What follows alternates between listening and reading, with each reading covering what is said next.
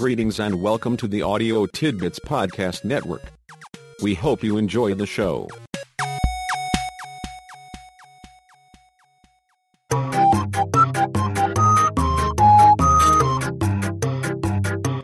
Is there someone where you work who absolutely, totally, and unequivocally drives you up the wall? Do you sometimes feel like climbing the wall all by yourself is the quickest way to escape? If you are saying yes, yes, yes, you have had first-hand experience with the frustration factor, up close and personal. The players of the world are alive and well and ready to drive you up the wall. Some are aggressive, some passive.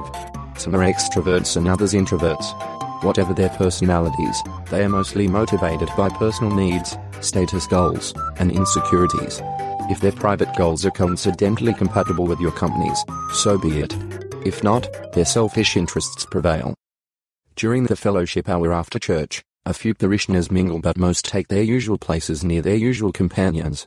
A scattering of conversations can be overheard. In a small group toward the back of the fellowship hall, things are getting a little emotional. A teacher has just said, "I think I'm going to give up teaching one of these days. It's getting to where the children just have no respect. It was all right, but the new ones in the class just add to my problems. I don't know what happened to the traditional family." The group is sympathetic except for a young mother at the fringe. Abruptly, she sets down her coffee cup and rushes away.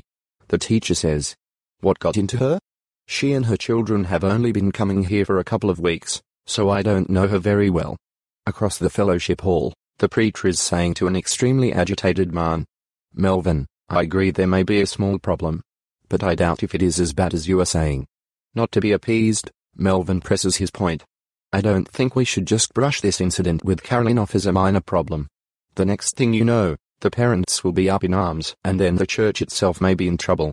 If we lose members over this, everything we've worked for will be in jeopardy." Just at the moment Reverend Lewis thinks he has managed to get away from Melvin without getting him more upset, another agitator steps up. "I couldn't help hearing what Melvin said to you, Reverend. I don't want any bad feelings and wouldn't upset anyone for the world. I just have to say this. Carolyn is doing her best and deserves our support." About 20 minutes later, Reverend Lewis feels a tug on his sleeve. As he turns, he hears, "I think you better talk with Carolyn. She has the right to have you tell her to her face what you said. She is my best friend and I'm going to stand by her." Looking directly at Carolyn, Reverend Lewis says, "I did not say anything about you except you and I would talk. I would like to talk soon except this is not a good time or place. How about tomorrow sometime?" With obvious sincerity, the friend says, "Carolyn does not need this hanging over her head." Turning to Carolyn, she says, "You are not going to let him put you off, are you?" Unsure what to say, Carolyn says to the preacher, "So, what do you have to say to me?" As the preacher fumbles with what to say to Carolyn, the agitator says, "I can see this is getting a little personal. If the two of you don't mind, I will be headed home. I have a hungry family to feed. I will call you later, Carolyn." The stock and trade of the agitator is being able to embellish and shape any information to increase its importance. An effective way of doing this comes from Melvin. "I don't think we should just brush this incident with Carolyn off as a minor problem." Melvin is an exceptional agitator. According to Melvin, what Reverend Lewis thinks was a minor incident has put the church itself in jeopardy. With the church at risk, Melvin has no difficulty getting most anyone to listen and take him seriously. The teacher in the illustration provides an especially cruel example of agitating. She splits her play into two parts. First comes, "It was all right, but the new ones in the class just add to my problems." After the young mother sets down her coffee cup and rushes away, this agitator asks, "What got into her?" Suppose another member of the group suggests that the teacher upset the woman. The teacher acts shocked and says, "I have no idea what you are talking about. I was not talking about her and her children. It matters little anyway. The mother and her children likely will not be back." It is a variation of the hit-and-run play, except here it is hit and the other person runs. There is yet another agitator getting in her 2 cents worth whether anyone wants to hear it or not. "I do not want any bad feelings and would not upset anyone for the world. I just have to say this." Of course, she knows there will be bad feelings and someone will get upset. The trick is to deny any intent, although the player well knows what is going to happen. It is like saying, "I would not hurt you for anything," and then punching the person in the nose. Having given a disclaimer of any malicious intent, the player says, "I just have to say this. She does not want to but has to say it. What if someone interrupts and says, "No, you do not have to say anything." The player then says, "I'm sorry but I do have to say it." It has to be said. Only the totally unsocialized refuse to back off and let her say her piece. Sooner or later the agitator takes center stage with a receptive audience. There is one last complex gambit. It starts with, "I think you better talk with Carolyn. I think she has the right to hear it to her face." This opens the interchange on just the right note for the agitator.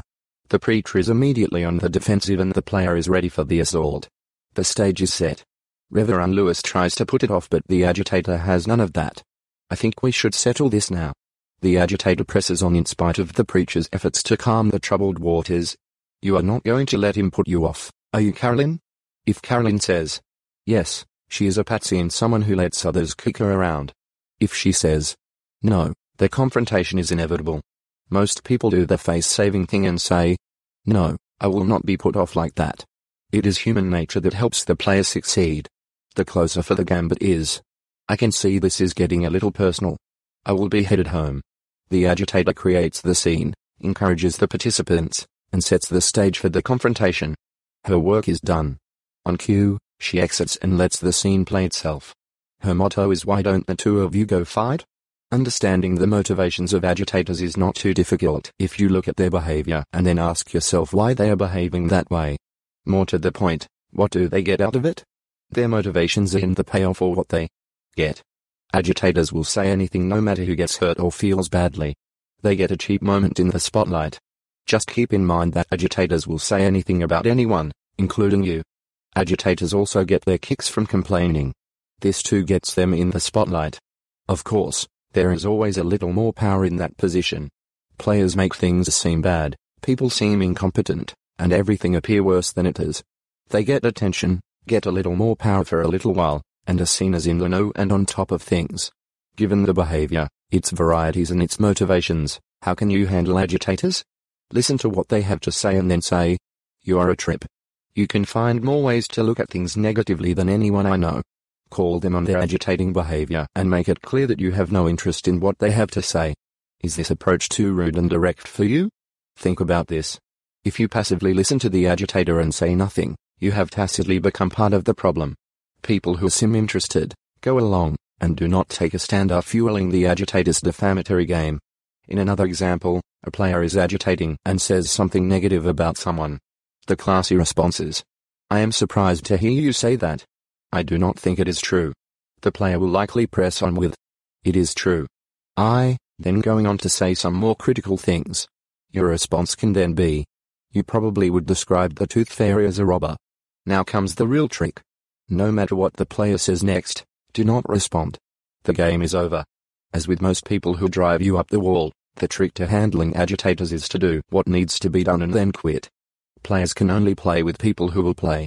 For agitators, just be sure they get minimal attention and no additional power or status from you. Quietly and calmly call them on their behavior and then let it go. When others do not play, the game will stop. Now you know, and there you go.